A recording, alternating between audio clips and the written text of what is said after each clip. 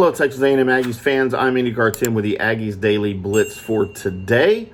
I thought we would talk a little bit about the future of the Texas A&M program heading into the 2022 season with several departures from the team from the 2021 year. And they weren't just back-of-the-bench players. These were some high-caliber players that the Aggies are losing. I'm IndyCar Tim. Please follow me on Twitter at IndyCar Tim. Please find the show on Twitter at Aggies Daily. We would love to interact with you on Twitter and find out what your thoughts are on the Texas A&M football program heading into the Gator Bowl, heading into the offseason as coaches are gone, players are gone, and we're at a bit of a rebuilding mode here for the coaching staff and the players. So who is leaving, why, and Tim, why are you so worried about it? Well, I don't know that I'm worried about it so much as I just think it needs to be discussed. And I've got a few reasons here why the Aggies could be worse in 2022 than they were that 8-4 season in 2021, as we are still awaiting the Gator Bowl later this month without players that we had during the regular season. And, it's going to be the same basically other than the incomings, and we'll get into that in a second, that we've got next season. So, 2021 really felt like a letdown, clearly from the expectations that the Aggies had going into the season from the year before, where they just barely missed the college football playoff bracket. But there were questions coming into this year that we talked about before the season started. You had to replace Kellen Mond. 5 starters from the offensive line were gone.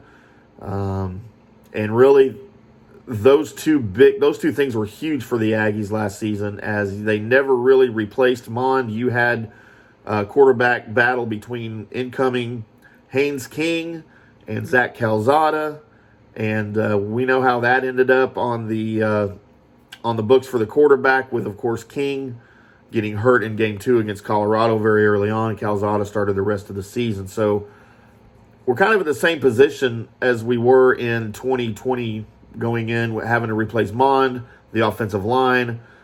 We're not having to replace anybody. Obviously, Zach Calzada has entered the transfer portal. He will not be an Aggie next season. But we do, however, have Haynes King coming back, free from injury, hopefully. You have the incoming Connor Weigman, the highly touted recruit coming in. And you also have now former LSU starter Max Johnson, the son of former NFLer and Dallas Cowboys backup, the Super Bowl winner with the Buccaneers, Brad Johnson. I think he also started with the Vikings. Had a pretty long NFL career. We can only hope that some of that NFL talent wore off on young Max. Also, Max's little brother Jake is a highly touted tight end recruit is coming in, but that's a different story. So what you have, once again, is you have a lot of inexperience at quarterback for the Aggies, other than Johnson, who, of course, started the majority of the games this season for LSU.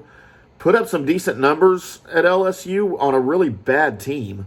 He completed a little over 60% of his passes for 2,815 yards, 27 touchdowns, and just 6 interceptions. Those numbers would be more than serviceable for the Aggies if he could duplicate that on what we hope is a better offensive line than what he had at LSU. So you'd like to think that Johnson's going to be your starter going in, and if he's not, then something terrible has gone wrong, or something wonderful has happened. Either King or Weigman, and I think it might be Weigman, because I think he's going to be better than King. If you watch some of my other videos, I predicted him as the starter for next season already before the Max Johnson news broke.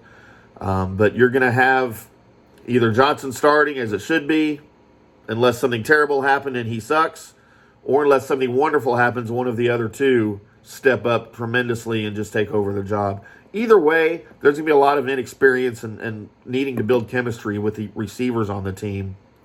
And there's going to be some period of adjustment for everybody involved. So the quarterback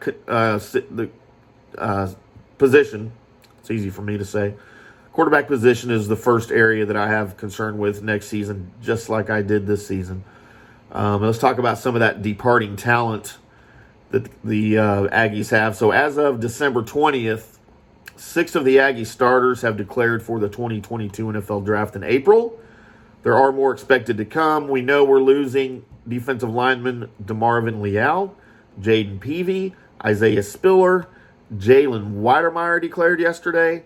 Defensive back Leon O'Neal Jr. have all already declared.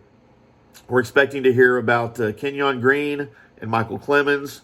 They're expected to declare, and there probably will be others as well. That's a lot of people to lose in one season. However, to offset that, though, the Aggies have maybe the best recruiting class that they could possibly have, better than I expected coming into the recruiting season, especially the early signing day last week.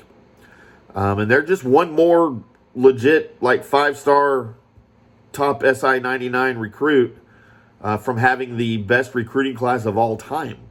And that could still come. However, we know that just highly touted recruits don't make a great team because there's some inexperience there. We saw that coming into this season. And playing on Friday night at your home stadium in front of your home crowd is way different than playing on Saturdays in front of an SEC crowd. And again, there's going to be a period of adjustment there. So it's going to be tough to replace all these guys that are leaving. And maybe the biggest adjustment that's going to have to be made here for the Aggies is on the coaching staff. Now, the staff has largely stayed intact since Jimbo's been here. However, there have been some big departures. Of course, the most notable, Mike Elko, the leader, the mastermind of this defense, is gone to Coach Duke. No replacement yet found for Mike Elko. It's going to be a huge challenge for Jimbo Fisher to replace him with anybody that's even remotely close to the caliber defensive coach that he is. So our fingers are crossed about what happens there.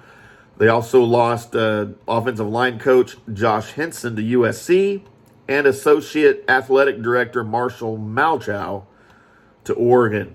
Now, those might not be huge losses or difficult positions to fill other than Josh Henson because this offensive line, it was going to need some stability going into next season. But, maybe you can find somebody better than Josh. I don't know that Josh did the most commendable job last season. But anyway you look at it, Fisher's got his work cut out for him to get these guys replaced, get these new hires in as soon as possible, especially a defensive coordinator.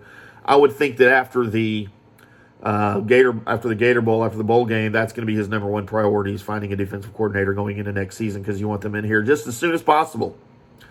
But anyway you look at it, there's some current concerns for next season. Quarterback, replacing the departing talent, and then finding replacements for the coaches.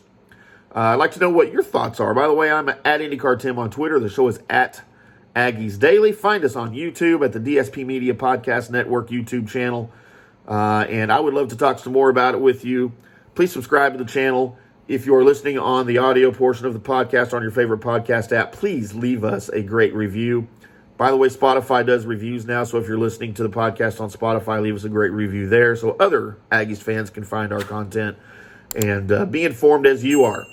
I am IndyCar Tim. We will do it all again a little bit later today, maybe tomorrow with some more Aggies news for you. But until then, we'll see you.